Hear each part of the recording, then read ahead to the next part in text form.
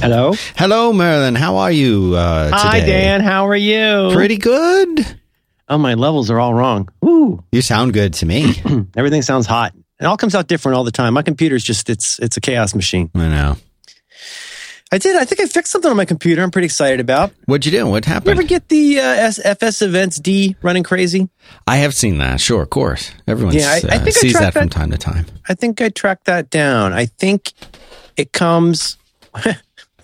This is where I am today, having used the Mac since 1987. I'm guessing what problem this was. I'm guessing what I needed to do to fix it, and I'm guessing that what I did worked. You run a disk repair on your Time Machine volume. Okay. No, I don't see it as much. I was getting up to 90-some% FS Events D. Is that what it's called? Yeah, I think that's the one that you're talking. Yeah, sure. Is that if it's D, it's a demon. Is that right? If it's D, it's a demon. D is for demon. D is for Damon. Matt Demon. Matt Demon Process. Right. If man is 5, of, Ben Affleck. Ben Affleck and the devil is 6, then God is 7. You know, I got the D. Speaking of D's, I got the DC of DD. I haven't watched the whole thing yet. Have you seen the director's cut of Daredevil? No, I've barely seen the regular movie of Daredevil. Yeah, I'm jonesing hard for more superhero movies, and I'm kind of going back in the back catalog looking for as Anthony Johnston would say, the unjustly maligned ones. And I got the DC. I haven't watched the whole thing yet. I haven't seen the original, so I don't know if it's better, but it seems kind of better. That's all I had to say about that. You were going to say about Ben Affleck? What? I was just going to say that, who do you think is the more powerful, bigger strength of the two of them, the dream team, Ben Affleck and Matt We've all Damon. known this. We have all known this. Well, we can't say. Ben Affleck's a very powerful man. He has one of the best toupees in the industry, and I don't want to say anything to get him on my bad side. Yeah. But I think the little guy probably did a lot of the work. I have that same feeling. Yeah. Did you see Interstellar? I know you've seen it, but what did you think of Matt Damon in that movie? I didn't get to that part. I didn't know he was in it. Oh, really? Oh, that's right. You stopped. Yeah. I mean, look, here's the thing. I saw that trailer and I had the same feeling that I had when I saw was it Man of Steel? Is that the one where he's a little boy? Yeah, that's him. Same feeling. You know how this is. There's some movies where there are some movies where the trailer does not do the movie justice. And then there are other ones where the trailer is way better than the movie. And with the Interstellar, I saw that in the theater and I was like, wow, this looks really good, really ambitious. And then John Roderick kind of ruined me on it on an episode a few weeks ago. And I thought, you know what, I should watch this because I'll bet it's better than it seems. And again, I mean, am I wrong? Some people swear that it's like a game-changing movie. They walked out of the theater feeling like it was 2001. They walked out going I have a different view. How? Where? What made? I want you to watch the whole movie so we can talk about it. But there is absolutely nothing that took place for me from the beginning to the end of that movie that did anything like changing a game of anyone's. I don't see how that could change anyone's game. I don't see how that could change anything for anybody. There was some all right acting. The effects were great. But I know then one guy said to me on Twitter after I was sort of tweeting my displeasure with the movie, he said, well, you did yourself a disservice by not seeing it on IMAX. I said, well, you know what? I saw The Godfather for the first time on a 12-inch black and white TV. It was still a great movie. Come on. The Godfather on IMAX would be pretty cool too, but it doesn't change whether it's a good movie. Really, really loud organ chords as well. There's certain sounds that have entered into the pantheon of big screen movie sounds that can be very effective but are a little bit played. Here's the thing. Okay, First of all, people don't write to me. I mean, write to me, sure, but email Dan. But I'm going to not only finish it, but I'm probably going to watch it twice because a lot of people I respect say it gets better the second time. Which does? The Interstellar. Really? Well, you got to see it twice to know, I guess. And I've made that same prescription with The Big Lebowski, so it's the least I could do. Am I wrong? No, but anyway, I'm gonna. It's just, you know what it was. Okay, first of all, I want to also say that I differ from my good friend, candidate John Roderick. I differ in one regard. I don't think it's impossible to care about Matthew McConaughey. Can I go on the record? No. John has stipulated it's impossible to care about Matthew McConaughey. I disagree. I think he can be awesome. I cared about him in True Detective. Yeah, but I mean, he's kind of just doing Matthew McConaughey sitting there on the porch being real philosophical with a bottle of beer. And it's like, oh, God. And like the okra crop. Jesus. Anyway, I'm going to give it another chance. It's the least I can do. And that guy, I like his movies. Did you see the Honest trailer for Interstellar? The Honest trailer. Yeah, it's these video people. They do funny things. They do, I think, based largely on requests via Twitter. They'll decide what to do next, and they'll do a trailer for the movie, but they'll do what the trailer should have been. Oh, and it's no spoilers, but it kind of amplifies how baffling and kind of nonsensical elements of the script are. And I don't know. The problem is, I said it last week, I guess. I think it's based on the half of the movie I watched. It's a beautifully executed disaster. I mean, it looks really good, and people cry and stuff. And it's got lots of the button pushing stuff that's it's done kind of effectively. But I came away with a similar feeling to Man of Steel, which I also didn't. We left the theater during Man of Steel. It was just too much. That was the worst movie ever. I don't know. See, on the one hand, like there's this part of me that thinks like I sound like I'm trying to encourage cliches, and I'm not. But like, in order for a movie to resonate with me, I think sometimes this is really dumb, but I guess I feel like sometimes a movie has to honor not only the kind of mythology of the character. It has to have a new twist on that character in order to have something fresh to say. Like, don't tell me the origin story again. Just do that. But in the case of Superman, I feel like it has to honor the exuberance of that character and the fans' love of that character. I'm not saying like fan service, like kiss everybody's butt, but like Superman can't be a dick. It's like, it seems like if anything else, Superman would like find a way to try and clear out a town rather than destroy it. I don't know, but it was too dark. Now, is that Zack Snyder? Yeah, that was him. Sure. Yeah. And there was so much about that movie that was wrong. I fully appreciate the concept of updating a character for the times, moving a character forward, evolving the character to make more sense in the world of today. The Christopher Reeve Superman that we grew up with, that we saw when we were kids, wouldn't necessarily work in today's world. He was even though he was an update for that time. Yes, very in much a lot an of update. ways. No, he was. But I mean, they really got Christopher Reeve. I'm reluctant to ever say whose one success it was, but it was or Richard Donner, whoever the writers. It was very successful at achieving the fish out of water feeling. Yes, of chaotic, filthy. Well, we'll say it Manhattan, even though it, but it's. I think they really got that. The Lois Lane character was such a great update. She was like a powerful woman without having to go, oh, look, she's a powerful woman. Like, she was just, there were classic characters. I don't know. I mean, but you're right. It's so new hard. The new movie, here's the problem with it. It didn't feel like Superman at all. And as awful as some of those Tobey Maguire Spider-Man movies were, the first one for sure, and the second one, I think, it felt like Spider-Man. The reboot, especially the second one. The second one, the reboot of the Spider-Man, to me, didn't feel like Spider-Man to me. Now, is that a criticism? No, the acting was fine, the effects were fine. It didn't feel like Spider-Man. Now, you're going to say, "Oh well, Dan, you're just holding on to this old notion of these old characters. It doesn't hold up." You know what? No, because Iron Man sure felt more like Iron Man than any Iron Man I'd ever read or seen before. 100%. And the Avengers feels more like the Avengers. Yeah, I agree. And in the case of, at least to me, and I'm not a comics veteran, but like with Iron Man, well, how did they achieve that? By finding somebody who was able to get to the heart of the Iron Man character in a way that somebody who'd never picked up the comic book could get in 5 minutes. Right. Like his characterization, like we've talked about when he's riding around in the Humvee with the soldiers, like you get so much about Tony Stark in those things. And Monty83 in the chat room says, and Batman, and same thing. The Nolan Batman movies are more Batman than I've ever seen Batman out of the comics, New Batman, like last 25, 30 years Batman. Yes. Yeah. And it's updated Batman, sure. It's different. It's all of but then you turn your attention to the Superman movie and it feels so wrong. The actor that they cast for Superman could have been great. He could have been great. It's the movie surrounding him that I feel is wrong. He looks like Superman. He's got the movements that Superman would have, but it just doesn't feel like any Superman that we've ever known. And the essence of the character, like you're getting to, is not there.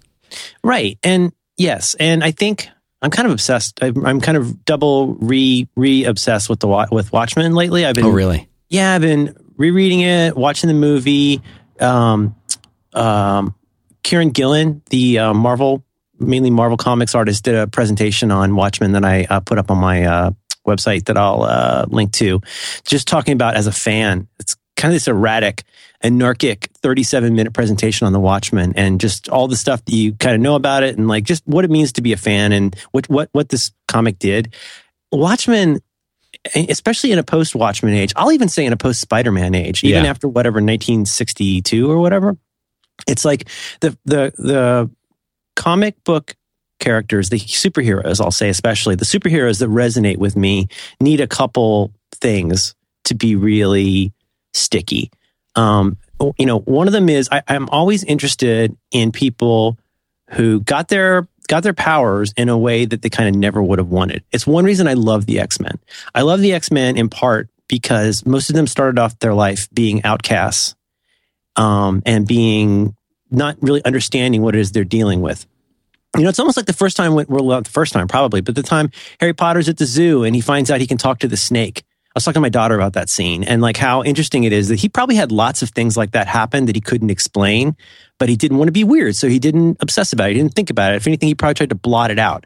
You think about like Angel trying to cut off his wings and stuff like that. Right. So first of all, you've got to have a power. It should be kind of cool. It helps to have a cool outfit and stuff. But really, the basic thing in a post-Marvel age superhero I look for is somebody who got to those powers in an interesting way through some kind of crucible, maybe.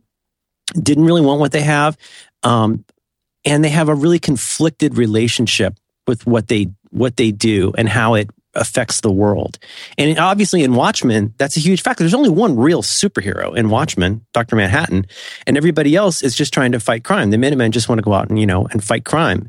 And I don't know, I guess to me, and I don't want to get too into the weeds on this, but when you get away from that and you either go in the one direction, you go too far into let's just blow things up, or on the other direction, you get to like mired in the times. In the case of like the new Spider-Man, like that feels more like an homage to Spider-Man than Spider-Man in a lot of ways. It's not poorly done, but okay, let's take a great example. Iron Man, I think, is arguably one of the greatest movie examples, but the other one's Spider-Man 2, where in order to be Peter Parker, you have to be a kid, you have to be poor, to be Peter Parker, you have to always be out of money. That's really important to Spider-Man. Yeah. It's not just a running joke. It's a big part of his character.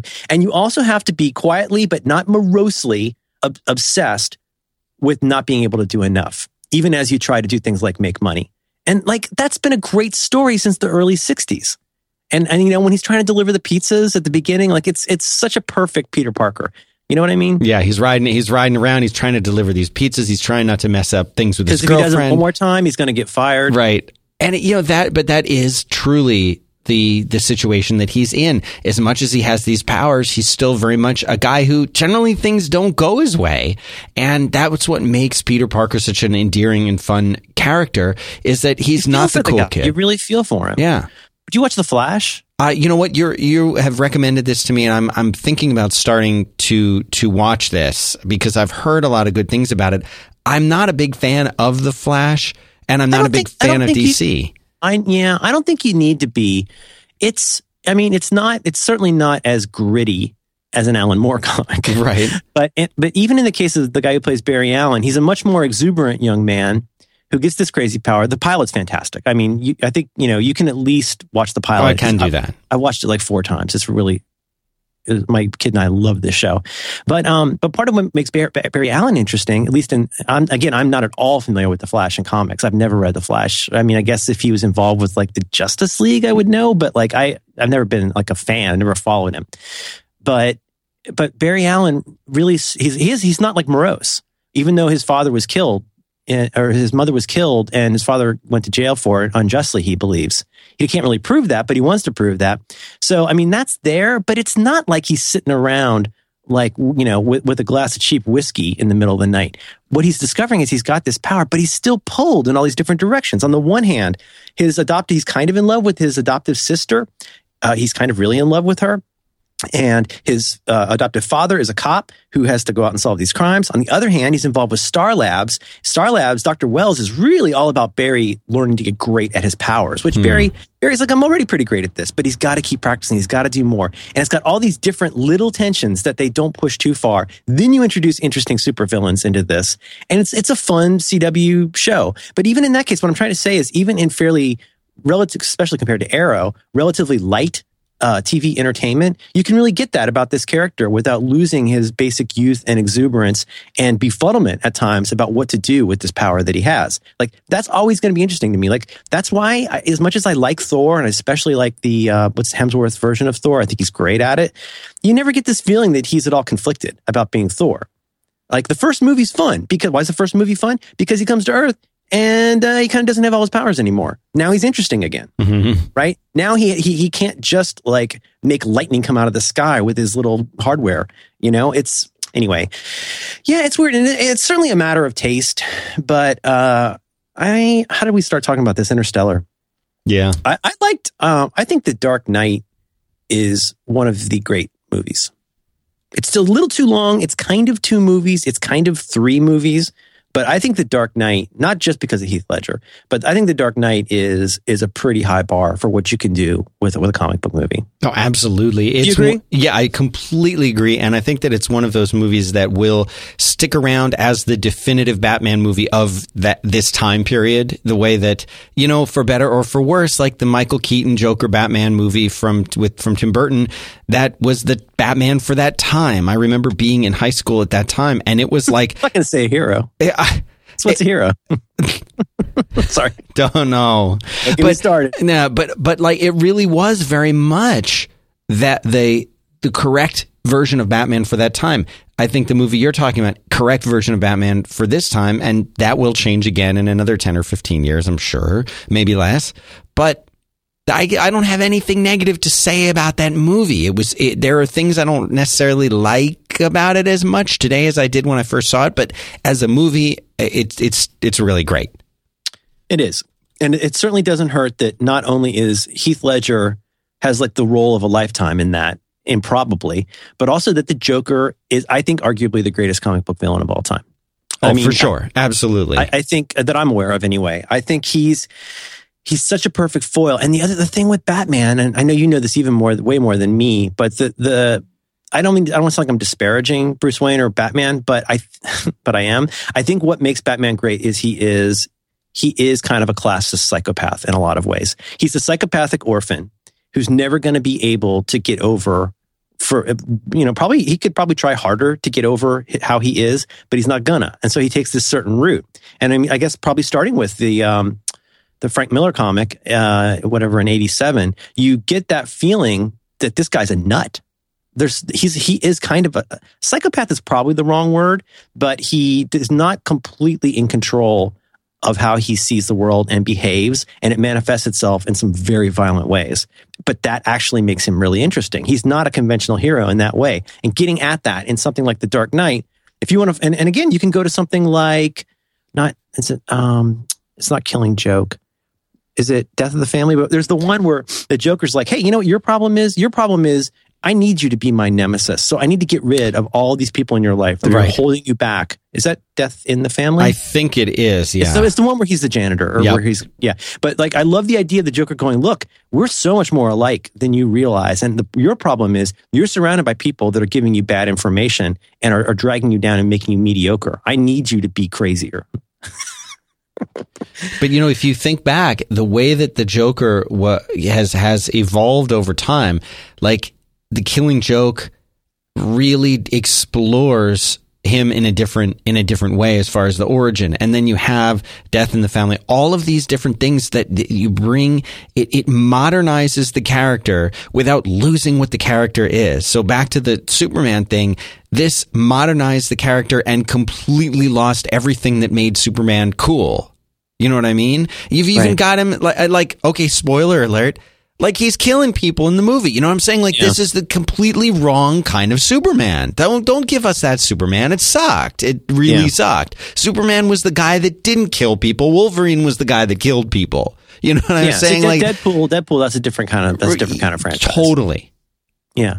I agree. Hey, we got a lot of sponsors today. You should tell me about something you like. I would like to tell you about a new one. It's Jack Threads. This is a really cool company. We've talked about, shopping, I think, on this show. And most guys, I think it's a stereotype, but I think it's a stereotype. Can you have a stereotype that's true?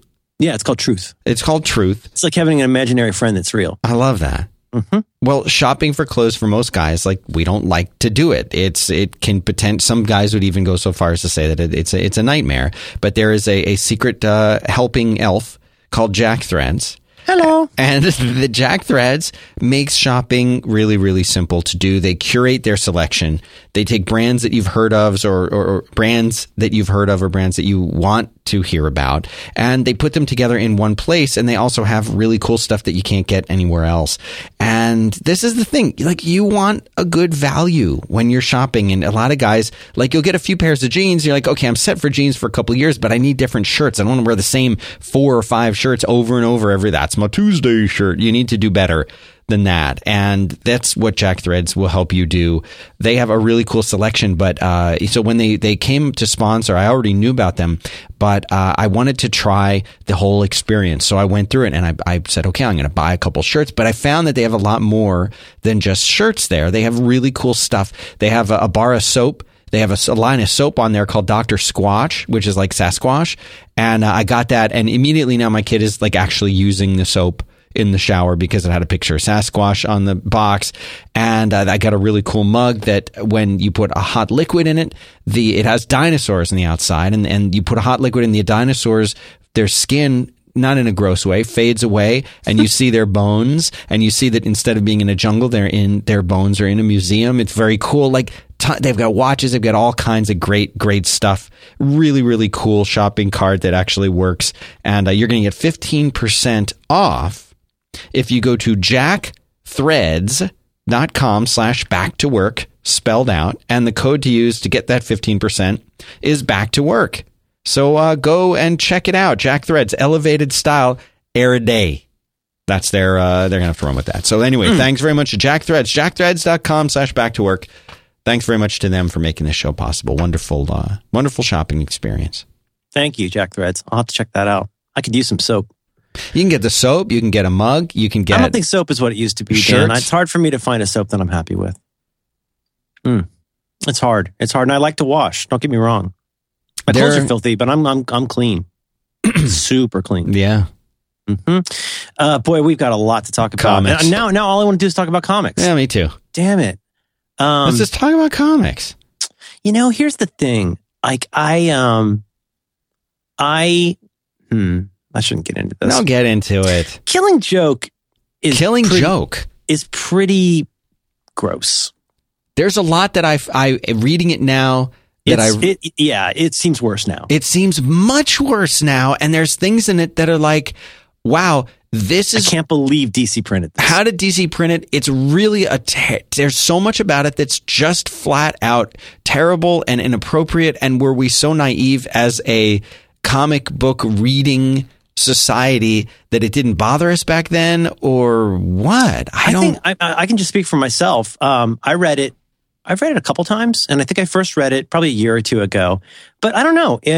We're living in a post-women in refrigerators age. Yes, thank God.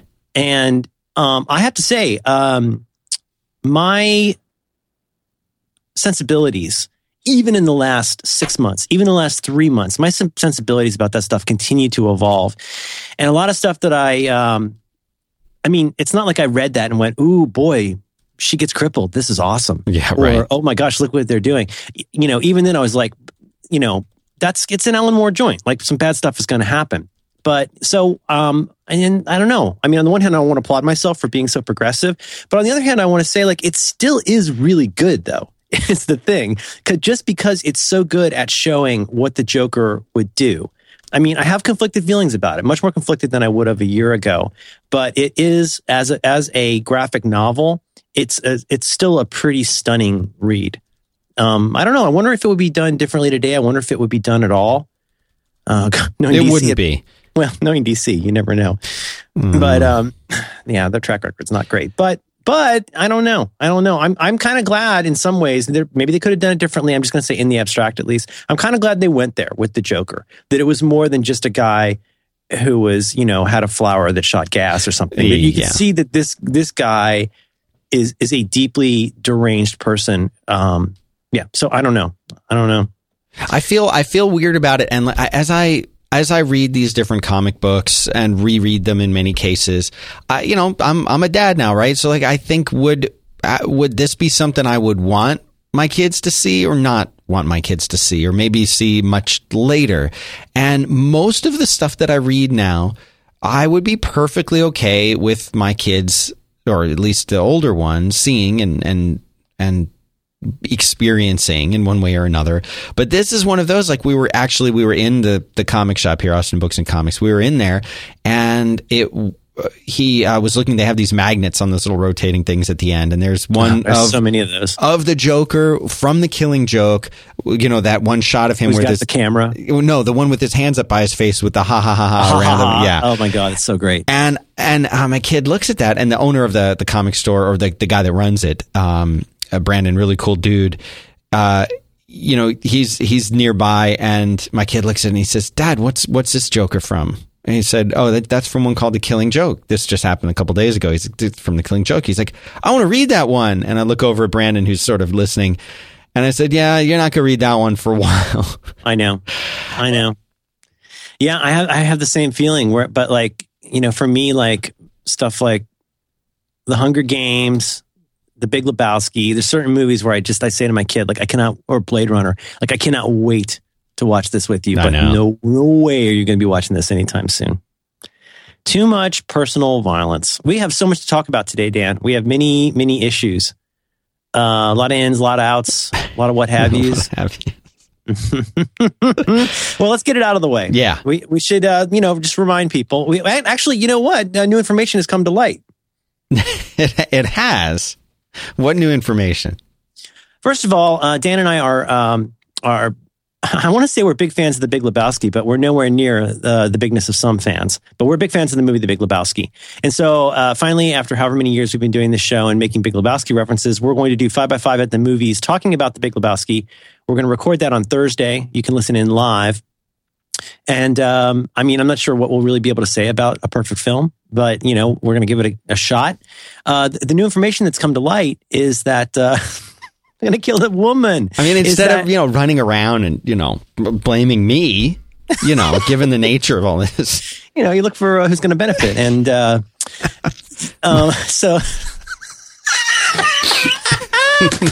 She kidnapped herself, man. That had not occurred to us. You want to tow? So anyway, here's the new information that's come to light. My cycle is that you can now. This is really weird timing.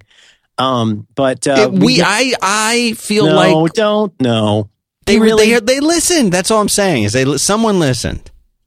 Put the deal together really fast. We have it, man. Arthur Digby Sellers. Brandon. Those are good burgers. Anyway, the point is, this is going to be a great show, Dan. That's going to be the such physical a good act show. of love. Yeah, you mean coitus? I watched it 4 times in the last week. Oh my gosh. And I had a breakthrough. I had a huge breakthrough. This is what you alluded to. Right. This is our concern, dude.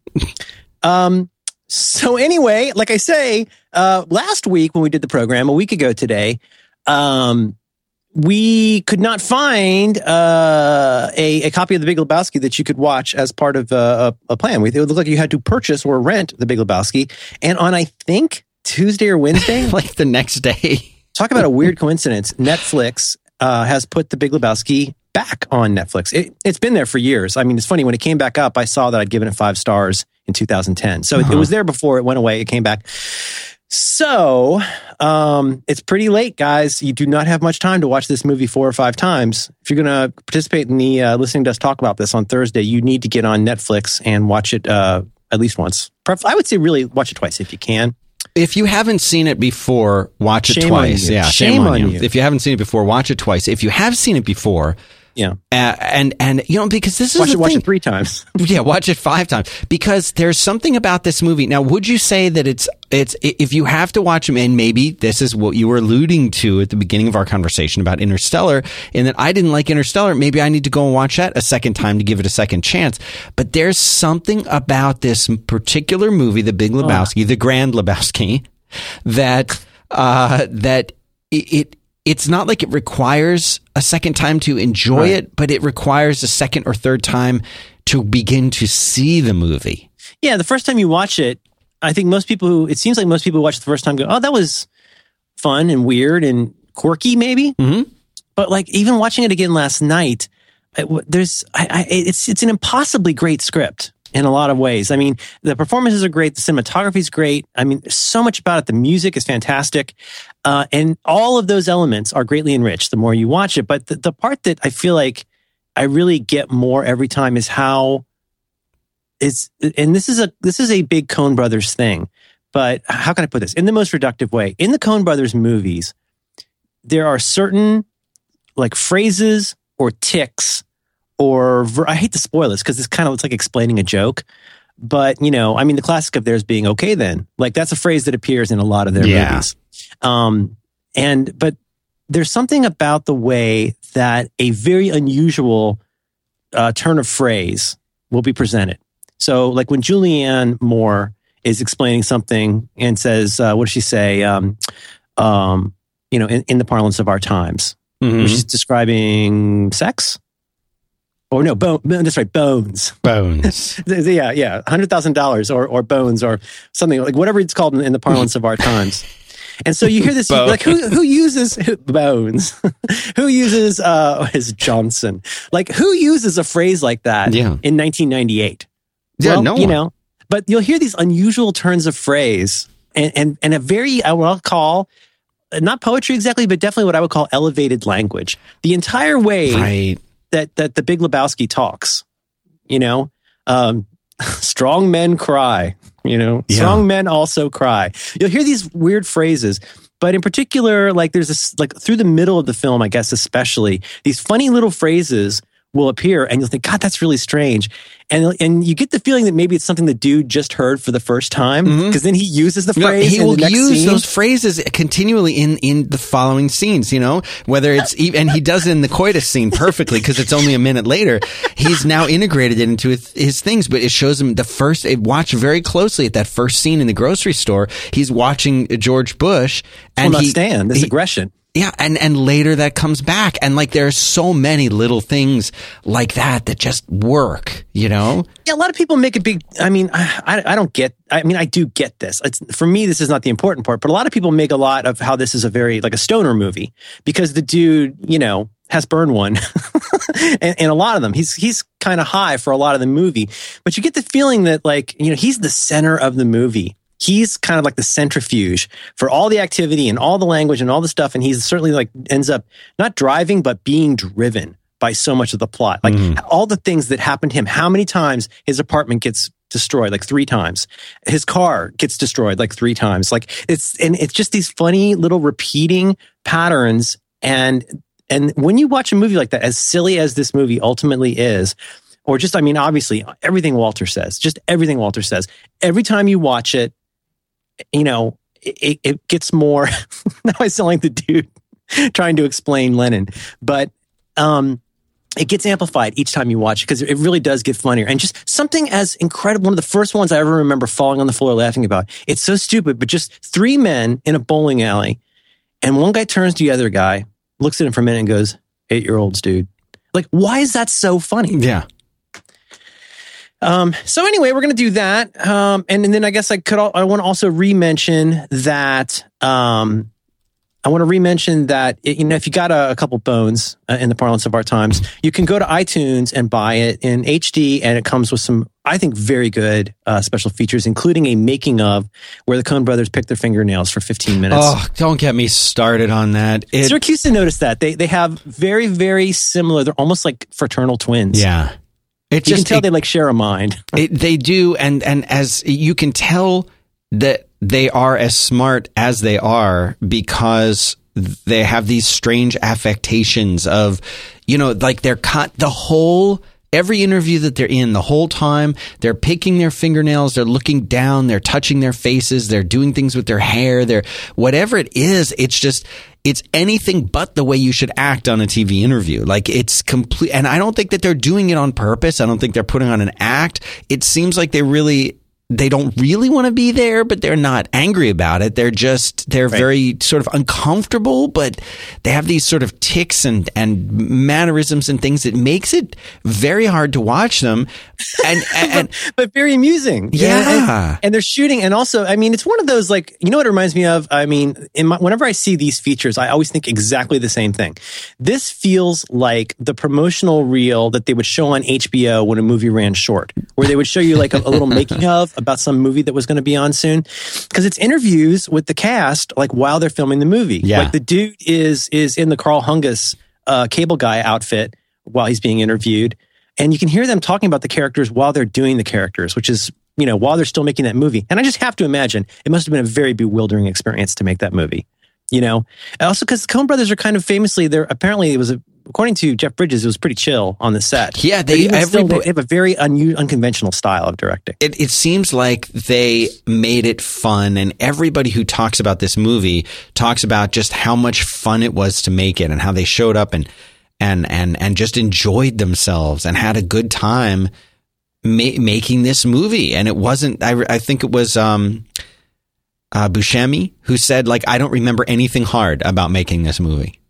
Which and don't they mention in that? Something that I noticed a long time ago is, as much as you're drawn, he's frequently in not the background, but where the dude and Walter will be, clearly the two characters in the foreground, he'll be in the middle and behind, at the bowling alley. And you can just always watch Steve Buscemi, and it's funny the whole time just to watch his face. It's bewildering. That's what I tweeted about last night, because the last time that I was doing it, I was saying just make it an exercise, any scene that he's in, to watch him as opposed to watching the other characters. If you just watch him, you really can see, and because the whole time you're like, why is he there? What is he doing there? He's bowling, right? But he's there, and it makes sense why Walter and the dude are friends, because in so many ways they're opposites, and the dude is completely undude-like when he's with Walter. It brings out the very worst in him, you could say. He's angry, he gets upset, whereas whenever he's with everybody else, he's chilled, he's laid back. Right. And the whole calmer than you are, he actually is much calmer than the dude is in that time, Walter's also, he's deeply deluded. Oh, very. Which is part of what makes it so great. He's watching Cynthia's dog while she's off in Hawaii with Marty Ackerman. Yep. Didn't rent its shoes. It's not taking your turn. Dog's got papers. Two different animals in the movie misidentified. The marmot is actually a ferret. Right. And the Pomeranian is actually a terrier. God, so many layers. Here's one. Next time you watch it, if you're looking to watch it for the 60th time, just look for this line. Huh? Notice how many times a scene is made funnier by somebody going, huh? Do you know what I'm talking about? It's not just Walter. It is Walter a lot of the time, where the dude said something and Walter's incredulous, and he just goes, huh? But it's a line that keeps appearing over and over. The dude does it. Anyway. Oh, God. And I love the landlord. I love his dance so much. That dance is, and he's so serious about it. He's such a good actor. He's so committed. And when there's the mattress there and he rolls across. I love that. Yeah. We'll go embrace the kid. Should be a pushover. You're killing your father, Larry. And a good day to you, sir. He's so serious about that whole thing. They've got the note. The note is in a bag. It's in a bag. In a Ziploc bag. Well, did you read the Exeline or the one guy? There's like 3 people that Walter is based on. And I mean, one of the big like visual thing is and kind of attitude is John Milius. But did you read read in the book? It's Peter Exeline, is that his name? But two of the tentpole stories from the movie. He's like this famous, like hilarious guy and storyteller. He would frequently punctuate a conversation by saying the rug really tied the room together. And also he did have his car stolen and found somebody's homework in it. That's where that story comes from. That's so funny. I mean, there's a little bit of truth because when you always hear that truth is stranger than fiction, real life is stranger than the movies. There are realities, little bits of reality that go into making this whole story and the whole movie. It's not like it's believable, but there have been times in my life when there have been a series of so many just sort of strange things that dominoed on top of one another. And if you think about the way that this movie dominoes, it starts out by like a case of mistaken identity and a rug. Like it starts out as such a simple. There's so many angles, though. There's so many angles to the movie. I mean, like, and again, watching it over and over, I get and re-get things. Yes. And I should tell you about something I like, but yes. A couple. The one that everybody knows, kind of, but you can kind of forget it's kind of a film noir in a lot of ways. They talk about this in the making of, but when you watch it, you go, it starts out, the mystery part is kind of a MacGuffin. It's really not ultimately about that. It's kind of about just the characters and what they do. Right. But that's the MacGuffin, the thing that propels the story, whether it's the story or not, is this kidnapping of this woman and a mix up.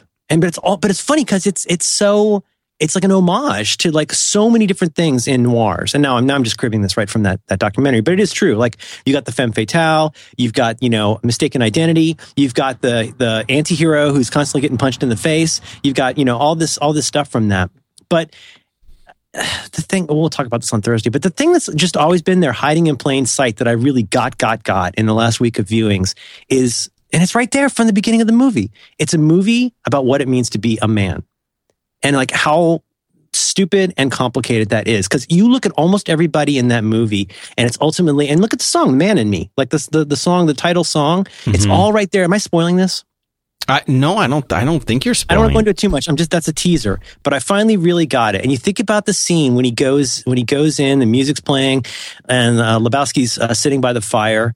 And he talks about how he can look back on a life of achievement. But then like we find out that actually Lebowski doesn't have any money. And he's basically been embezzling from this charity. And he's actually kind of has not achieved as much as he likes people to think. I don't know. It's just that there's more and more stuff in that. Like how your relationship with women, your relationship with power, and the desire to achieve. What do they all want? Everybody wants to roll into the semis, right? They want to do this. There's something that everybody wants in terms of status, but in the center of it all is the dude who abides.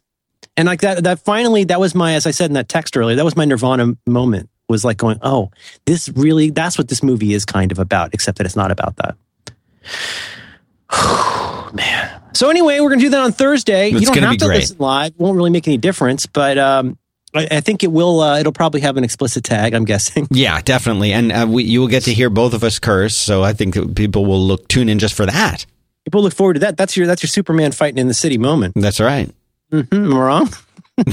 Anyway, should I tell you about something that I like? Yeah. Okay, I'm springing this on you. This is yeah. So this is a new one. This is pretty exciting. We have a new sponsor. You ready for this? Ready. Slack. Boom. You talk about big. This is huge. This is like being sponsored by Air. I mean, this is big. This is the currency of our time. Air. It's the thing you breathe. Slack is, so have you ever used, should I describe what Slack is? Describe it. I'll tell you what I've got here on this piece of paper. All right. That it is the messaging app for Teams, and Slack consolidates all your work communications into one place, making them instantly searchable and available on any device. So that sounds pretty cool. But in implementation, this is absolutely an amazing app. Chances are a lot of you are already using this. Have you ever used the Slack? I have used the Slack, yes. I had not used it very much. I'm on the Incomparable Slack group, and I had not used it very much because I don't really want communication in my life. But I got back into it. I'm thinking we might need one for our stuff, our business papers. Let's get one. Yeah, and it's ridiculously easy to use. So here's the neat thing. It's and actually you talked about Slack a few weeks ago. Mm-hmm. I'm still not sure Slack solves the email problem writ large, but in terms of people you're actually working with, it's so freaking cool.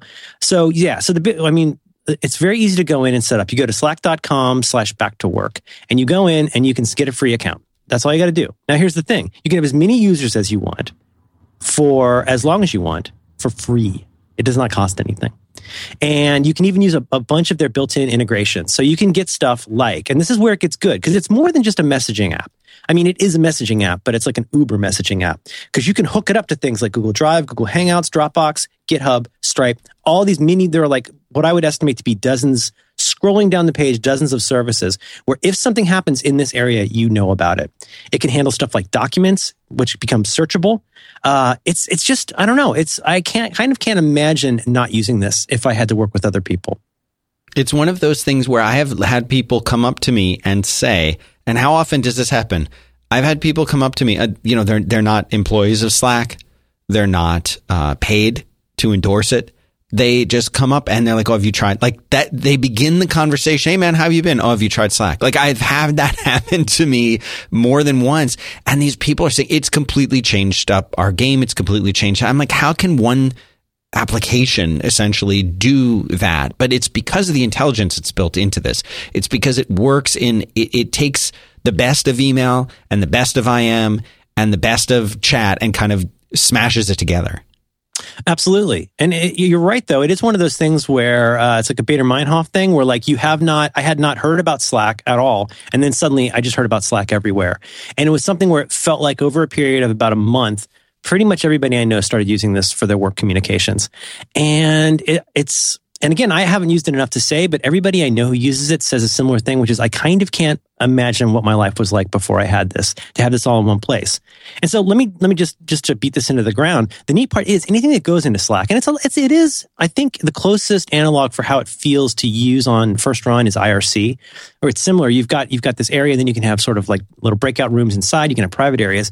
What's neat about it is if you use it with stuff like I say, I just want to clarify, like documents, decisions, discussions, anything that's in there gets indexed and is now searchable from one box. So no more having to run around and look for stuff everywhere. I mean, that's just mind blowing. So check it out. 500,000 people are using this. Is that all? That's not a lot of people. It's a start. 60,000 teams.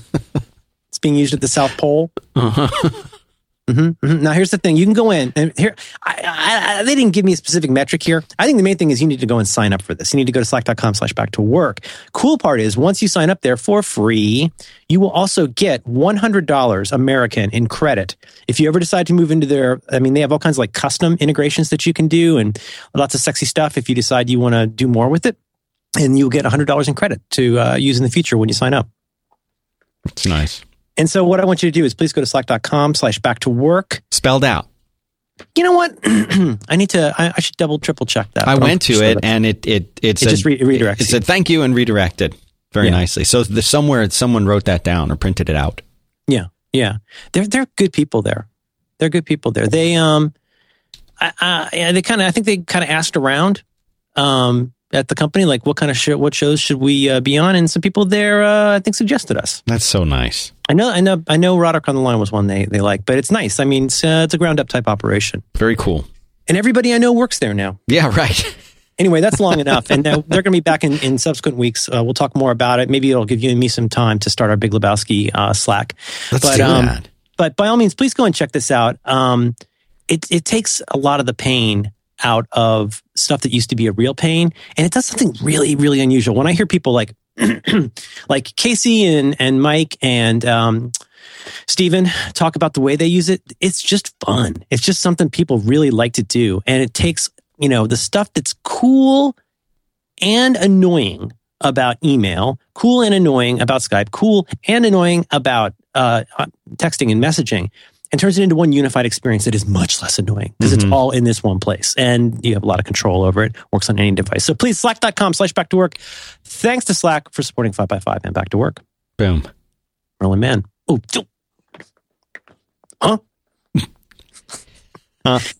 well, we're at minute 49. I guess we should do some more follow-up.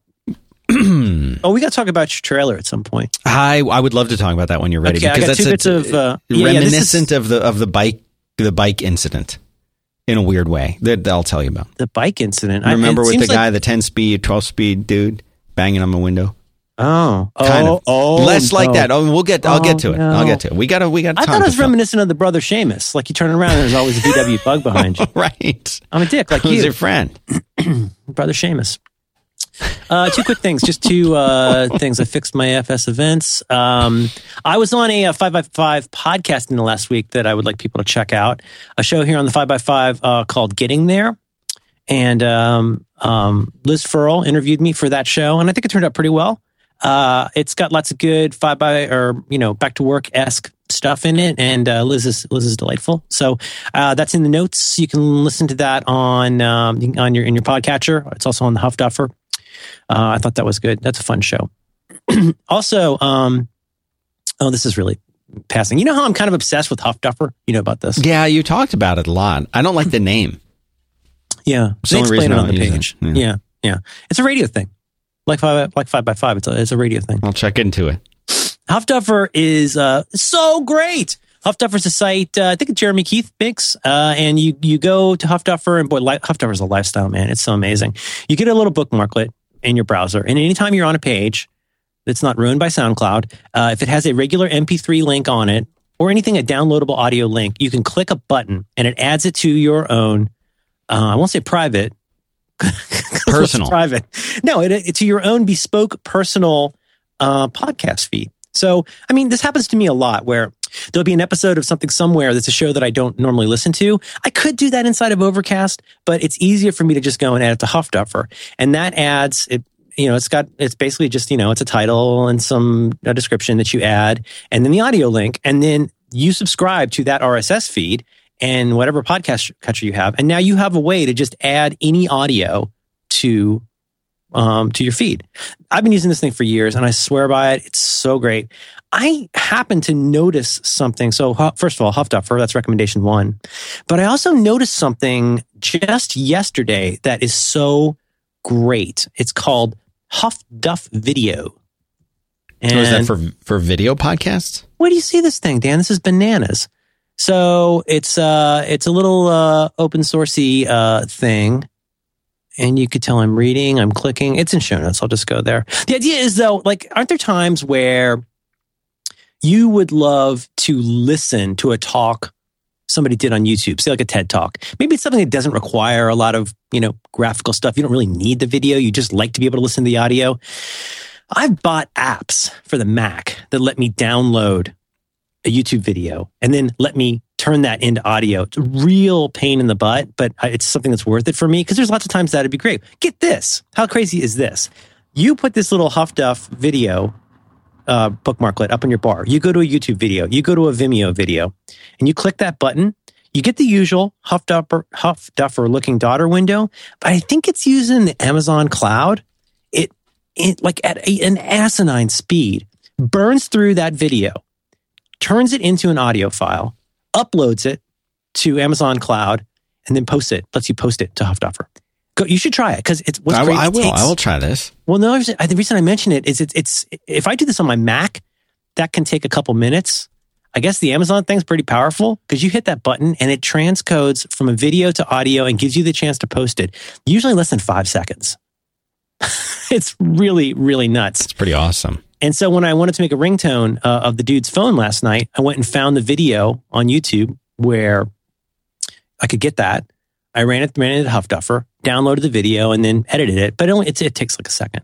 Anyway, so great. I mean, if you love a podcast, go and subscribe to it. But there's a lot of times where you don't want to have to go and subscribe to a podcast just to go listen to one episode. Yeah. It's really great. And I don't know. I think it's so neat. And I'm kind of surprised how many people don't know about Huff Duffer. Because if you are somebody who's a podcast nerd, it's pretty swell. And now this Huff Duff Video, which is not associated with Huff Duffer Prime, But it's still a great service, and it's in the show notes. Dan, in as much as you can say, where would people find show notes for episode 200 and whatever this is of your Back to Work, 215 of your Back to Work program? 5x5.tv/B as in Lebowski, 2 as in the number, and W as in women, Walter /215. That's where you're going to go, and the show notes are there. And we have a little automated newsletter thing, so that if you sign up for the newsletter, it will send you a little newsletterized version of the show, so that you can get those links in your email and find out when a new show happens. Put it on your Huff Duffer. Huff Duff. I was going to add, I finally launched my kid has a show now. What? Yeah, so it's called Cash's Corner. You did not. Yeah, we totally did. Oh my God, are you kidding? No, is it up on the thing? Yeah, it's up on the thing. I'll put it in the show notes. But he's having a great time doing a show. It's like half hour. Oh, so you talk to him. It isn't just him talking. No, it's me and him together as friends. Oh my God, that's so funny. 38 minutes. Yeah, he had a lot to say. It was his first show. Speed Racer. Yeah, he's got a lot to burn off. We reviewed the Black. He reviewed the Black Hole, the film. This 1979 movie. Yeah. Whoa. Speed Racer, and he talks about podcasting, but the main topic was the Apple Watch, which he knew way more about than I had any idea that he knew about. So really, where would he learn about that? I don't really know, and he can't really say. Not like he doesn't want to say, but he doesn't. He just sort of knows about it. I said to show you how focused my wife is on our children, I was talking to her about how am I going to have to stay up till 2 a.m. to buy this stupid watch if I want to get it and all this. And she's like, which watch? I said, the Apple Watch. She's like, oh, Apple's coming out with the watch. Like, so he's not getting it from her. I don't know where, because I'm not talking from about you, Dad. No, I'm not talking about it. Oh, yeah. How about you, Dad? But anyway, he's doing a show. He's very serious about it, and it's got a sponsor, and so we're opening up a savings account. He gets $5 for doing when he does a show, and then the rest goes into a savings account for his college. Wow! So that was the deal. Well, congratulations to you and to Cash on this new enterprise. Yeah, may your first child be a masculine child. Luca Brasi. Nice. I'm eventually just going to descend into a few ticks, maybe an occasional bell, and just quoting a bunch of movies. Nice. Well, good for you. E.I. Lenin. Gosh, I think we could probably wrap it up. I think we can do another couple hours here. Oh, easy. I got nowhere to be. Today's an easy day. I got the Big Lebowski. We're doing that. I'm going to get a seltzer water, but I want to tell you about this. I want to tell you about something I like, and then I want to talk to you about the trailer. Oh, okay. I'll get a seltzer while you're talking about what you like. Do you need me to participate in this? This one? No, this is more me. I'll be back. In a second, but I'm going to mute here while I get a seltzer. Right. You know what I mean? Yeah, totally. Oh, okay. It's a euphemism. Let me tell you about Warby Parker. Warby is great. And, occasionally we'll get a sponsor that I don't know anything about, and I have to kind of research it to do a good read. But in this case, Warby Parker is a company that I've known about and used myself for quite a long time, way before they were a sponsor, way before I was even in the league that could be having a show that could be sponsored by Warby. Warby is a really, really cool company. They make glasses, they make eyeglasses, and they do a really, really great job of it. All of the eyeglasses that I have are from Warby, and that's because they're really, really cool. The way that this works is they're an online only eyeglasses store. So you go there and you pick out the glasses that you like, and you get them. But wait a minute, you're going to say, how do I know if these things are going to look good on me? Well, they have an answer for that. They have a cool little thing. It's like a little thing on the website. You upload a picture of your face, and then they will put the glasses on that, you pick the ones that you're looking at, and it'll show how they'll look on your face, right? Pretty cool. But that's not really as cool as having them like in your hands and putting them on your face and looking at the mirror, going to your spouse and saying, how do these look on me? Well, they have an answer for that too. They let you pick out 5 pairs, and they will ship them directly to you for free. And you can then try them on and say, oh, I think I like these. And you pick the ones you like. And then you send them back. You keep them for 5 days. All of that's free. All of this is free, and you can do that multiple times. I've done that 2 or 3 times in a row. They don't care. Do you have a sense of when they'll cut you off? Yeah, I'm not sure if there is a cutoff for it, and because I did it 3 times in a row, and I would kind of reorder. Like I'd have one, like my favorite from the first batch, I would include in the second batch. So I'd get 4 new ones until at the end I kind of had it down to like 3 that I really liked. But this is just the way that they work, and they have a really cool like unboxing experience, and there's a prepaid label and all this stuff. When you finally pick the one that you want, you order it, and they do your prescription and everything, and it starts at $95. That's crazy. Now, I've got kind of a weird prescription that needs something called a high index lens. You pay a little more for stuff like that, but they will determine if that's the case, and they'll tell you about that in the sales process. But for like everyone else I've ever talked to, it's $95. They do prescription sunglasses. They do all of this stuff, and it's really great. All the home try-on stuff is free, but if you use this special code, then you will get free 3-day shipping on your final frame choice once you've made it. And the place to go for that is warbyparker.com/Dan. You do not need to enter in a special promo. It'll be picked up just from going to that URL. But it's, again, warbyparker.com/Dan. Go there, get your free 3-day shipping when you're ready to do your final purchase. But people have asked, if you ever watch my morning show, Dan Benjamin Hour, people have written in to ask what kind of Warby Parker glasses I'm wearing there. The Sibleys, Sibley. So if you like those, that's where I got them, and that's what they are. But go check it out. warbyparker.com/Dan. Thanks very much to them for making the show possible, Merlin Man. I was trying to play you the dude's ringtone. I love the ringtone. Yeah. Well, I botched that. It would have been funny if it worked. Here's the thing. I'll probably get it here on the phone. I'm playing it on the phone for you. Yeah. I'll get it. Keep talking. No, I don't have anything to say. Okay, good night.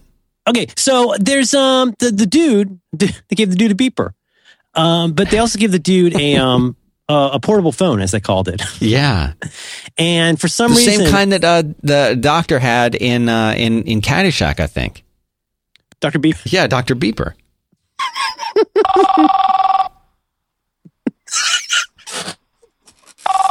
That's it, right? Yes. And phone's ringing, dude. Phone's ringing, dude. Thank you, Donnie. It's become very iconic for me. And now, in fact, I was watching, I think, American Crime the other night, some show, and the phone rang on the TV show, and it must be like some kind of standard, like, but and like a modern TV show, I heard that, and I flipped out because it was so clearly the dude's ringtone, I thought. So anyway, I went in and I cut it up, and if you go to Kung Fu Gripe or look at show notes for this episode, you can go download the dude's ringtone for your phone. Now, we got some important stuff to talk about here, Dan. Yeah. Yeah. And I'm keen to find out why it's important, but apparently sometimes there's a trailer.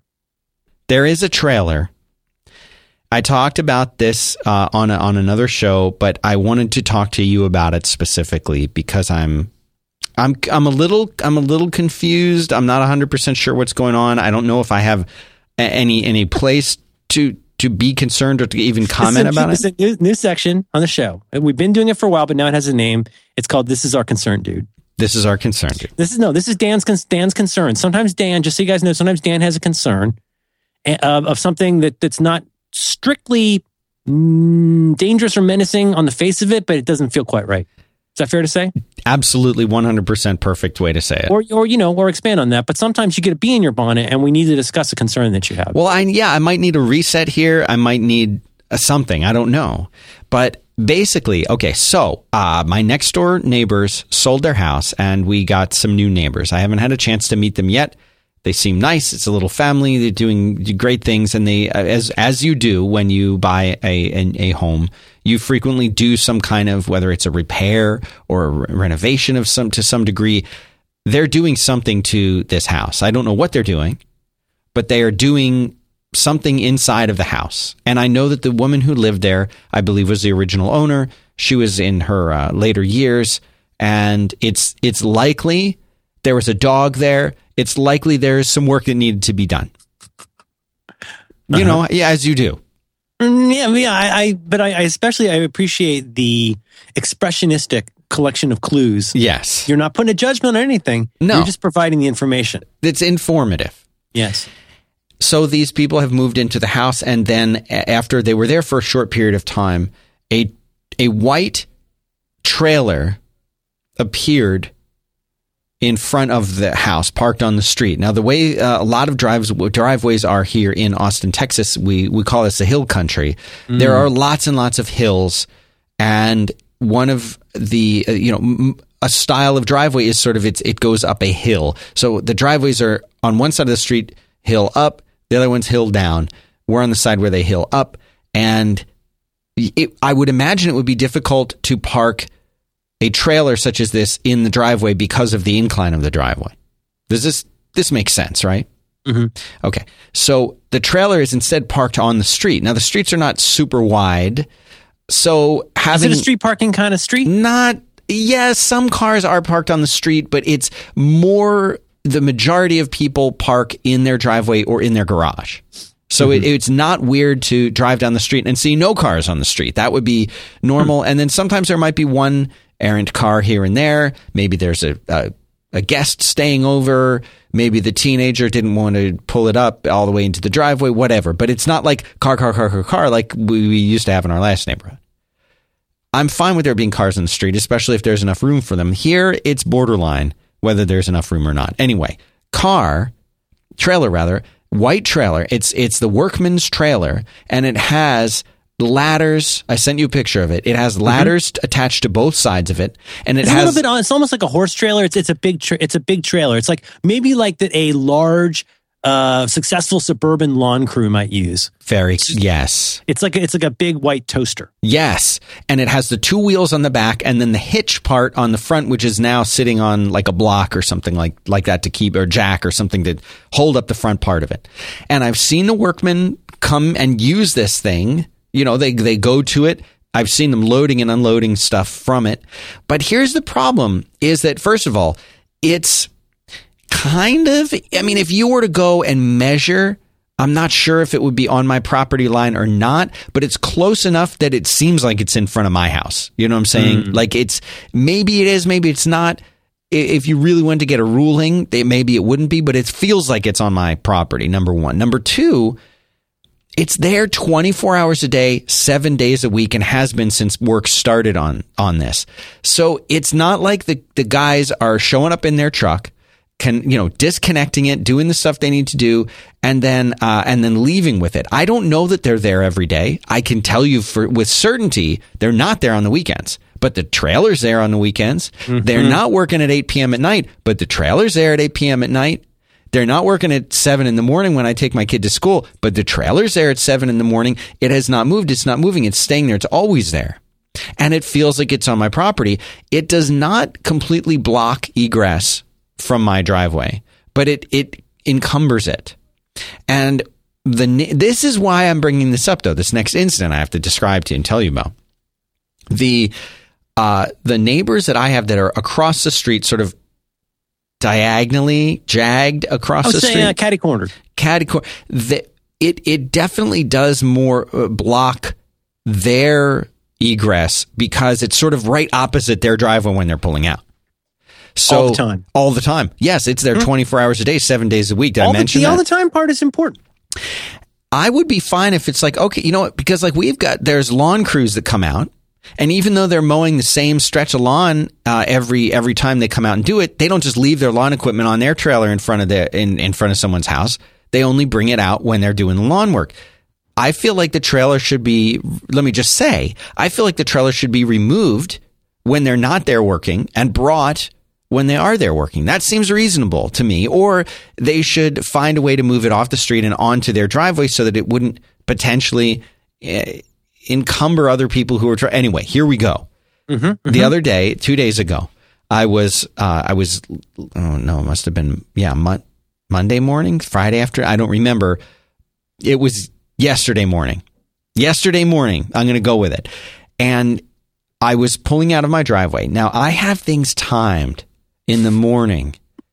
This is like you've seen one of those Rube Goldberg machines where the little thing...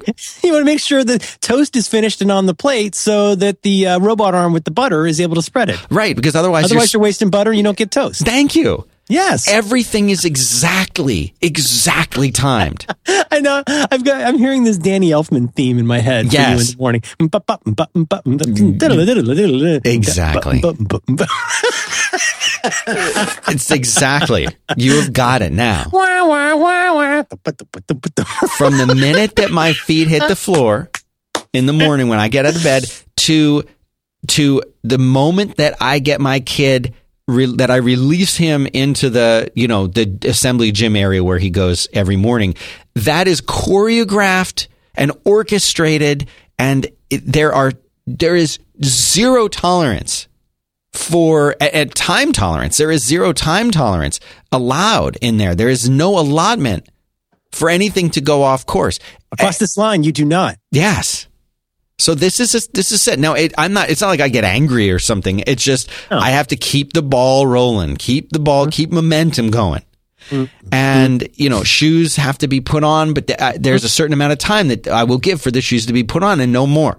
Everything that goes wrong takes time away and you don't get that back. That's right. You're even further and further behind. So I'm pulling out of the driveway. Everything is right on time. It's 7:19 as I'm backing out of the driveway. That is the correct time. So then as I'm doing that, I see my across the street neighbor who is not involved with the trailer in any way. This is not his trailer. He's just the guy across the street. I see that he is doing one of these things where he's pulling slowly out of his driveway and he's turning to the right onto the sort of parallel side of the street so that he's on his curb, essentially pulling alongside of his curb. And then as I'm backing out and doing my K-turn to begin driving forward, and he extends his hand out of his window of his car and does a sort of grasping gesture with his 2 fingers and thumb, grasping, and which is some kind of signal to me, which I interpret in the only way a sensible person would, which is I'm doing something here.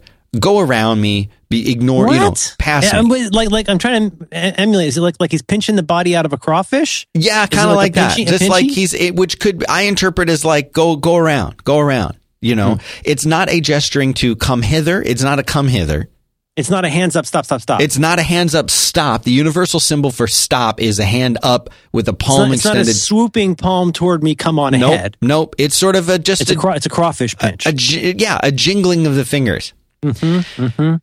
Which I interpret as go around.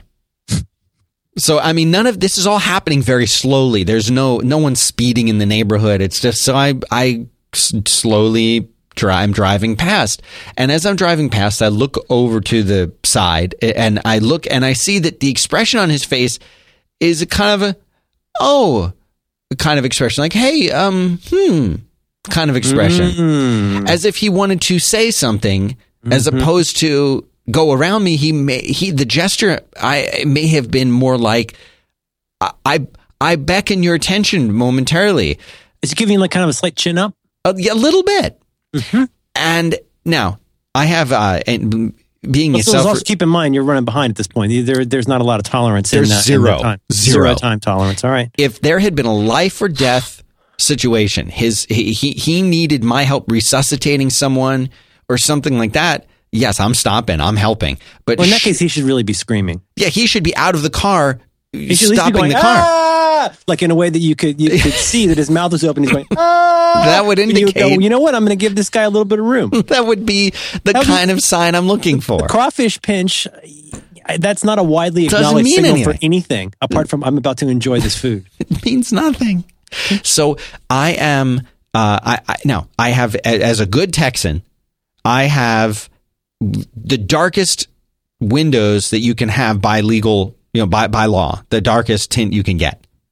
So I'm not sure if he could see into the car or not. So I don't know if he saw that I was looking over or not. But I keep going slow. None of this is happening fast. But I just continue to drive.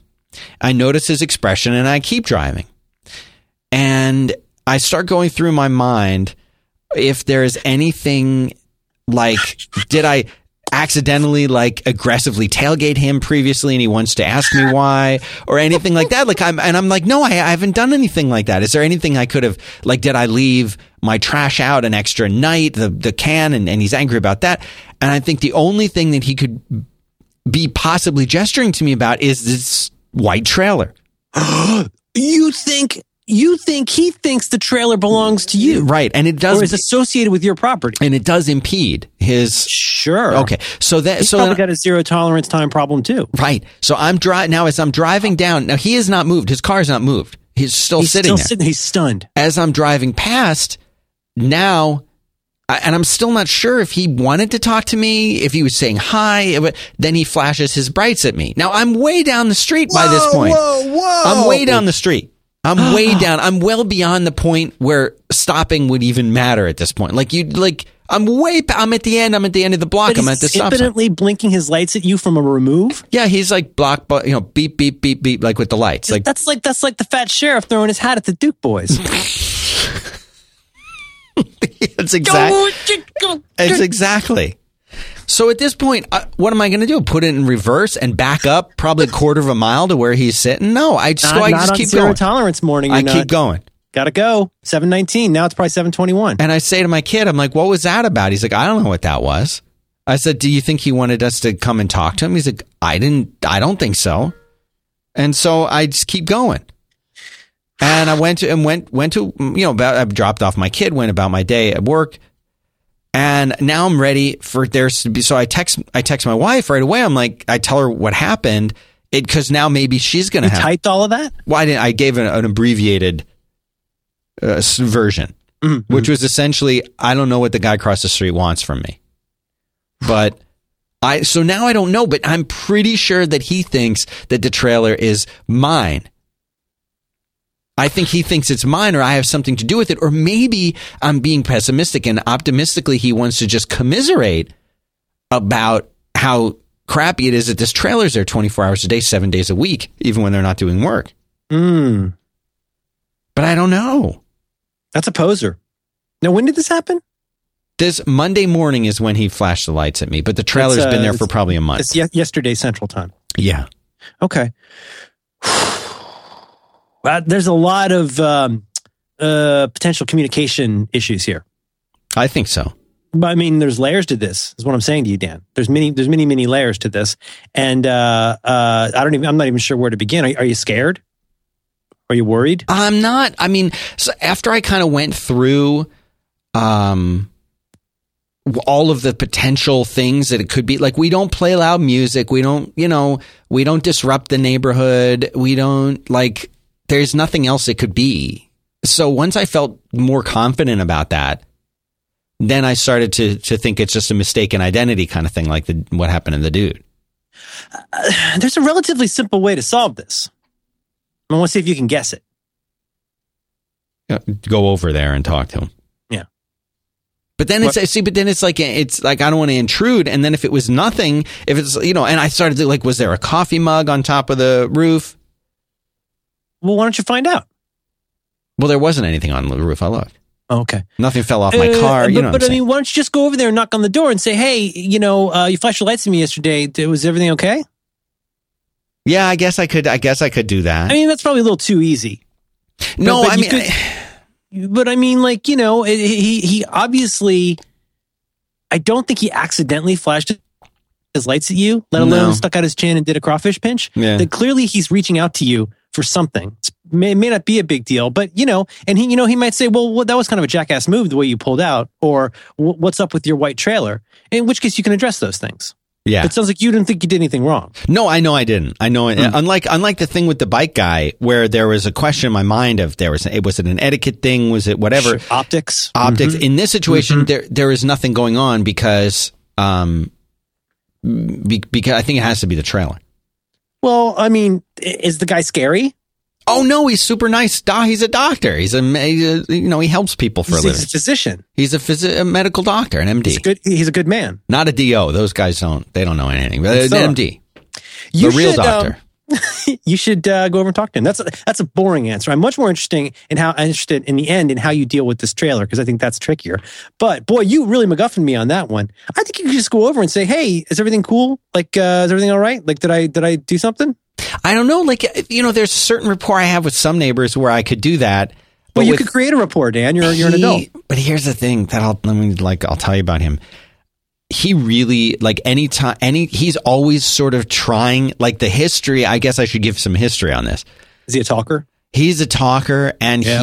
he always is sort of trying to get my attention. Like if I make the mistake of like walking around the corner of my house to get something, and he sees me, he's immediately there's a lot of waving. There's a lot of like. You get like a Ned Flanders type situation. Yes, very, very much a Ned Flanders thing. And like if he was ever going to offer like, hey, we're going out on the boat. Why don't you bring your family out on the boat?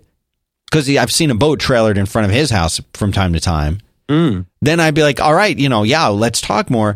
Because the boat, I don't, like then it'd be like, okay, cool. Like you're going to offer something to make me endure the constant talking. But I don't know. Like there's always, so I don't know. I'm a little. I think it's a growth opportunity for both of you. For me, it is. I know. Well, it sounds like he's not a great communicator, and which is hard to believe in a physician. But I would say you could just go over there and at a time that's you could. I don't know. It's weird. Things have changed. I don't like when people come to my door. If it's my neighbor, like somebody I like or something, and they're like, hey, can you pick up my mail or whatever? Like, that's fine. But like, it is kind of weird when somebody comes to your house. In a way that I wouldn't have said this 20 years ago, it feels aggressive. If you have a neighbor just approaching the house. Well, I mean, I don't want to sound like a lunatic because I know it's different in every neighborhood, but like sometimes I'll be at home during the day, like a couple days a week. I mostly do my stuff at home, the days I do kid stuff. And sometimes I'll hear somebody coming up the steps, and it doesn't sound like our neighbors. And I'll be like last week, I hear like kind of loud footfall outside. And are you like like one of the kind of people who like you'll lift your blinds a little bit? I'm a peeker. I'm a peeker, and I'll drop cam him a little bit too. And then and I see, oh my God, it's two guys in their early 30s in suits. So it's either the FBI or somebody that has pamphlets. JWs. Yeah, we have some of my good friends are JWs. Mine too. Yeah. But they still hand out the pamphlets. They're very devout. So in that case, like, I'm like, I can't help but have this go through my head. It's like, I get why the JWs do that. And you have a mission and it's a whole thing you do. As somebody who was once an observant person, I understand these kinds of things are important. But like, it's super creepy to show up at somebody's house at 2 p.m. It's really, in the modern age, that reads as nothing except casing the joint to me. Or like potential home invasion or something. I don't know. And that's how nutty I am. Maybe that's just like because I kind of live in a city. Like it just seems weird to do that. But so I guess what I'm trying to say is it depends on the mojo. I don't know your neighborhood mojo. In a neighborhood where it sounds like, I mean, how well do neighbors know each other in your neighborhood? It varies. You'll have the sort of group of a couple neighbors where they're really good friends. They sit in front of their house on like Halloween and they're all together and everyone come, but they do like group things at the big holidays, or they'll do like a garage sale together, or else their doors are shut and there's no talking to anyone. That's my style. No, I talk to the neighbors. Oh, the thing is, as a kid, we knew all of our neighbors. It would seem very strange. Like it seems like when I was a kid, this is just a very rough general, reductive kind of thing, but like we knew by appearance almost everyone on the block. Right. We knew by name everybody within like 8 houses on each side. We were friends with at least half of those, like legitimate friends. We were like helping out with the old people next door. Like we knew everybody because obviously you play with kids in the neighborhood. You have parties and barbecues and stuff like that. That's the 70s. It was a different era. Yeah. Whereas today, like neighbors I've had for 15 years, I don't know their name. Right. And it's, there's just enough turnover that it's a little, but again, where I live is pretty suburban. It sounds like where you are is pretty legitimately suburban. Oh, very, very. And like we knew the previous neighbors that lived in the house and the ones next to them and the other side, but the new ones I don't really know, and the ones across the street, like I'm like a little worried about getting into that conversation. I have an answer for you. Okay. You have 4 general options. One of which is terrible, one of which is optimal, and 2 of which you got to use your judgment on. Okay. Should I tell you about something I like before we do it? And actually, you could jump in on this one. Yes. It's Smile. Oh, I like Smile. They make Smile's a big part of my workflow. I imagine it is. They make PDF Pen 7 for OS X, which is the all-purpose Mac PDF editor. You can do really cool stuff like add signatures, text, images, and you can even make changes and correct typos. You can scan docs so you have a doc that's been scanned. You can OCR it and turn it into like any kind of document. That's black magic, Dan. It's so weird. It really is cool stuff. And they have these great 2 to 4 minute videos that show you how to do like the basic common tasks with PDFpen 7 and PDFpen Pro 7. Stuff like, marking up a PDF file, adding a signature, filling in PDF forms. You can use iCloud or Dropbox to sync PDFs with the app so you can see it on your iPad and iPhone. I mean, so much stuff that you can do with this. Now, here's something I kind of like. PDFpen 7 and PDFpen Pro 7 both require Yosemite, but that's because they have totally updated the user interface. They've added tons and tons of features. They've done all the iCloud Drive stuff, and it's just super, super cool. You need to go and visit their site. It's smilesoftware.com/B2W. Smilesoftware.com/B2W. And that will support the show. But I know that you were mentioning that you do so much with Smiles stuff.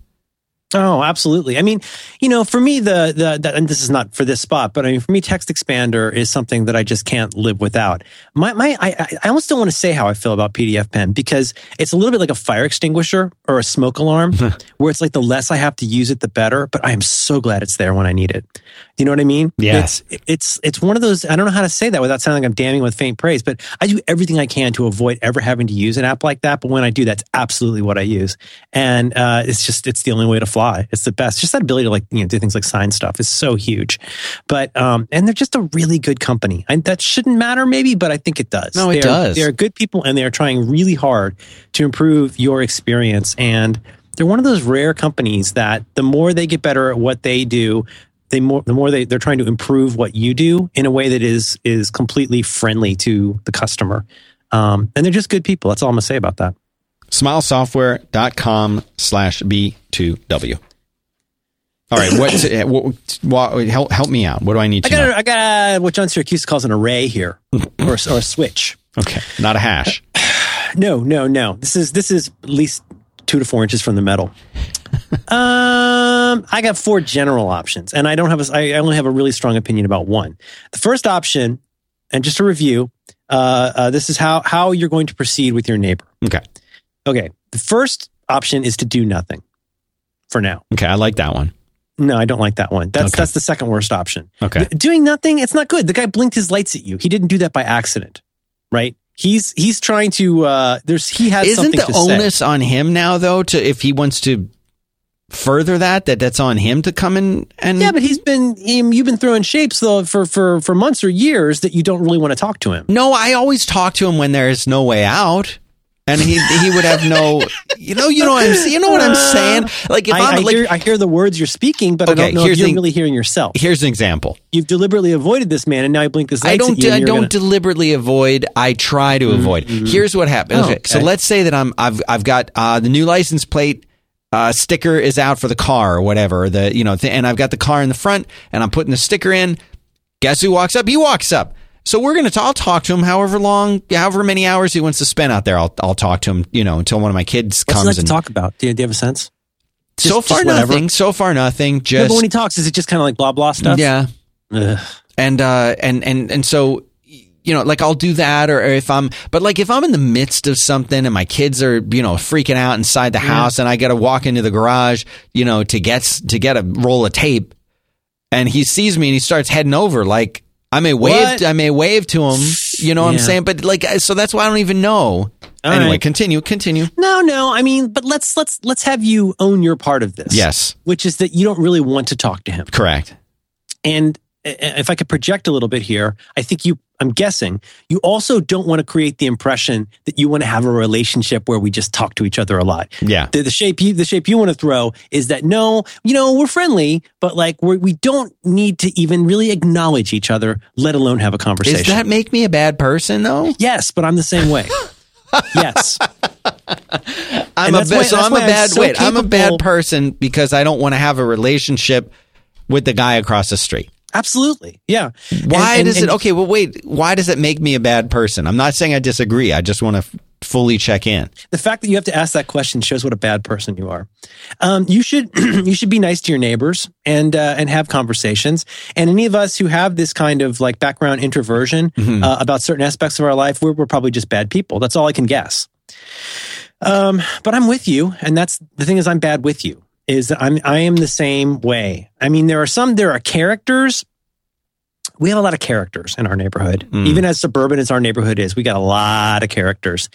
And a lot of the characters, like every time you pass them on the street, there's always going to be some kind of an exchange. Sometimes very friendly, sometimes menacing, and sometimes just surreal. But ignoring it makes you seem like the crazy one. With that said, okay, so option number 1, do nothing. I don't think that's a good option because you're going to live there for a while. He's going to live there for a while. And as we'll eventually get to in the fullness of time, you need to do something about this trailer for your own sanity, right? You have zero tolerance on time. I say do nothing is not a great option. Okay. The worst option is option number 2, leave a note. Okay, why is that bad? Leave a note is not a good option. Passive aggressive? It's a dick move. When you leave a note for somebody, it's sort of like disconnecting somebody on your call-in show and then giving your response. It's like it's disrespectful, not disrespectful, but like no matter how you do it, you said the words. It feels passive aggressive no matter what you do. So what do you say in a note like that? How do you? Obviously, you can describe this in a text to your wife, which I find baffling because it took you 35 minutes to do it here. But in this instance, what are you going to say to that guy? Hey, the other day you crawfish. Light blink? Best, damn. Like, how are you going to put that in a note? You can't. Terrible move. Okay, so then you have 2 options here. Now we've gotten to the adventure game. Here's the Zork part of this, where you're going to have to decide what key you're going to put in which lock and see if it works. Your 2 options at this point are to either go to the door, knock, and address him like a gentleman, or wait for him to appear outside and pull the neighbor move on him. That's what I'm going to do. I'm going to do that one. That's what I was going to suggest. Wait a minute. Don't tell me his name. Do you know his name? I'm sure I could find it out. You're gonna look in the plot books or Google him. Yeah, something like that. Zillow. I think option 4, what I have here as say hi outside, is the least threatening, the least passive aggressive. And here's the thing, Dan. If you know how people have cats sometimes. I do know about that. I know, isn't that crazy? They just have them right in their house, living there. Weird. Pick up their poop. They have poop in a box in their house. Yeah, and they think they've trained the cat. Yeah. Wow. Okay. Whatever works. Toxoplasmosis. Yeah, exactly. Just really breathe it in. Circle of life, right? Hakuna Matata. It goes all around. In through the poop, out through the poop. I think the nice thing is when you introduce, here's the thing. You got a cat. You got the old cat that's eventually going to die. You get the fresh cat. What you never do is bring the fresh cat into the old cat's house. Because the old cat is going to feel, this is an old pet hack. If you've already got an existing cat or dog, but especially a cat, because cats are dicks. If you've already got a cat in the house, that cat is very territorial and very threatened. If you bring a kitten and have it meet the old cat in the house, it will urinate on everything because it's old and angry. The trick is you get the old cat and the new cat, and you don't just take them somewhere neutral. You take those 2 cats someplace where they've both never been. Oh. And they'll both assume that the opposite cat is the veteran. Even though one's old, one's young. Yeah. So they what? Can't tell that? You go show up somewhere with a cat in a strange place, and the cats are not going to be able to know who's the boss. They're both kind of on equal ground now. So this is not ideal. So wait, now then you bring them both back and they're better? Well, in an ideal world, you wouldn't have cats. Right. Failing at that, you should move every time you want a fresh cat. But if you want to bring a maverick cat into a legacy cat household, introduce them somewhere outside of the house. Apparently, turns out, makes it better.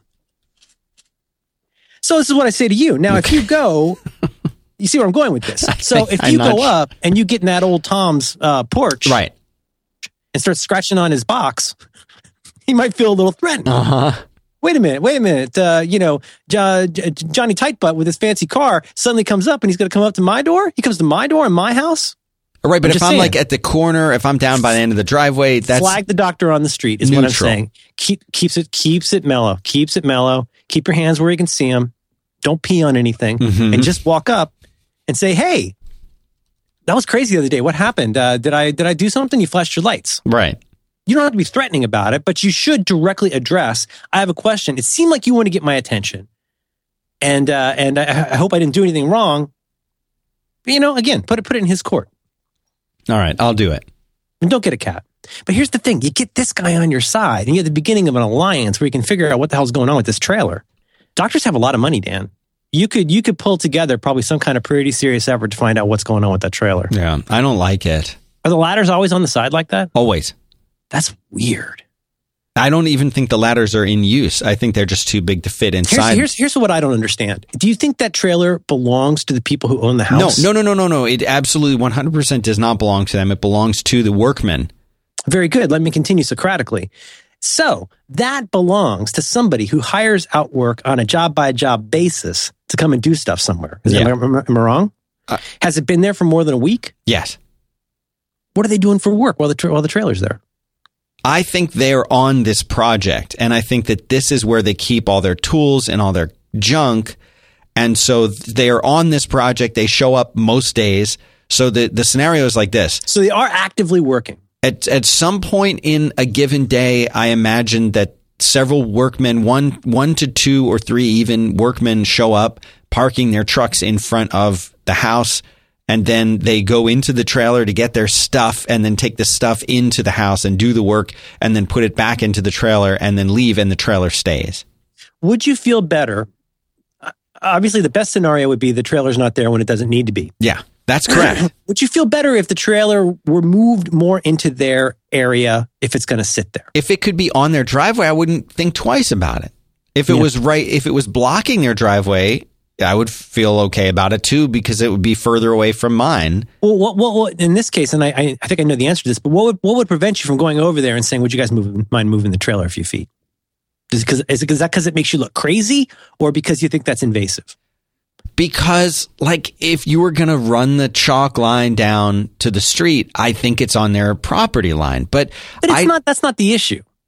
Because are you trying to tell me in Texas you can only park in front of your own house? I don't know. I've never lived anywhere where that's the case. If street parking is legal and you're pointed in the right direction, you can park anywhere as long as you're not blocking anything. That's what I think. Yeah, I guess you're saying the property line is not the issue. It's not the issue, dude. Yeah. I think, yeah. So in an ideal world, you would either have +0 plus tolerance for time, or you'd learn not to mind that. Yeah. But you got to talk to the doctor. But don't provoke the Tom. Did you have anything else you want to tell me about? Nah. What? No. We did everything? We did. It's only been an hour and 36 minutes. We did it all. How do we do that? We covered so much. Comics. What about The Prestige? The Illusionist. You got a feeling? The Prestige about the movie? Yeah, it's a Christopher Nolan movie. I liked that movie. I really liked that movie. I've watched it many times, and I seem to pick up a little something each time that I pick it up. That I watch it, rather. I thought it was very good. I think Batman's good, and I think Wolverine is good, and I think David Bowie's good. I think it's a very good movie.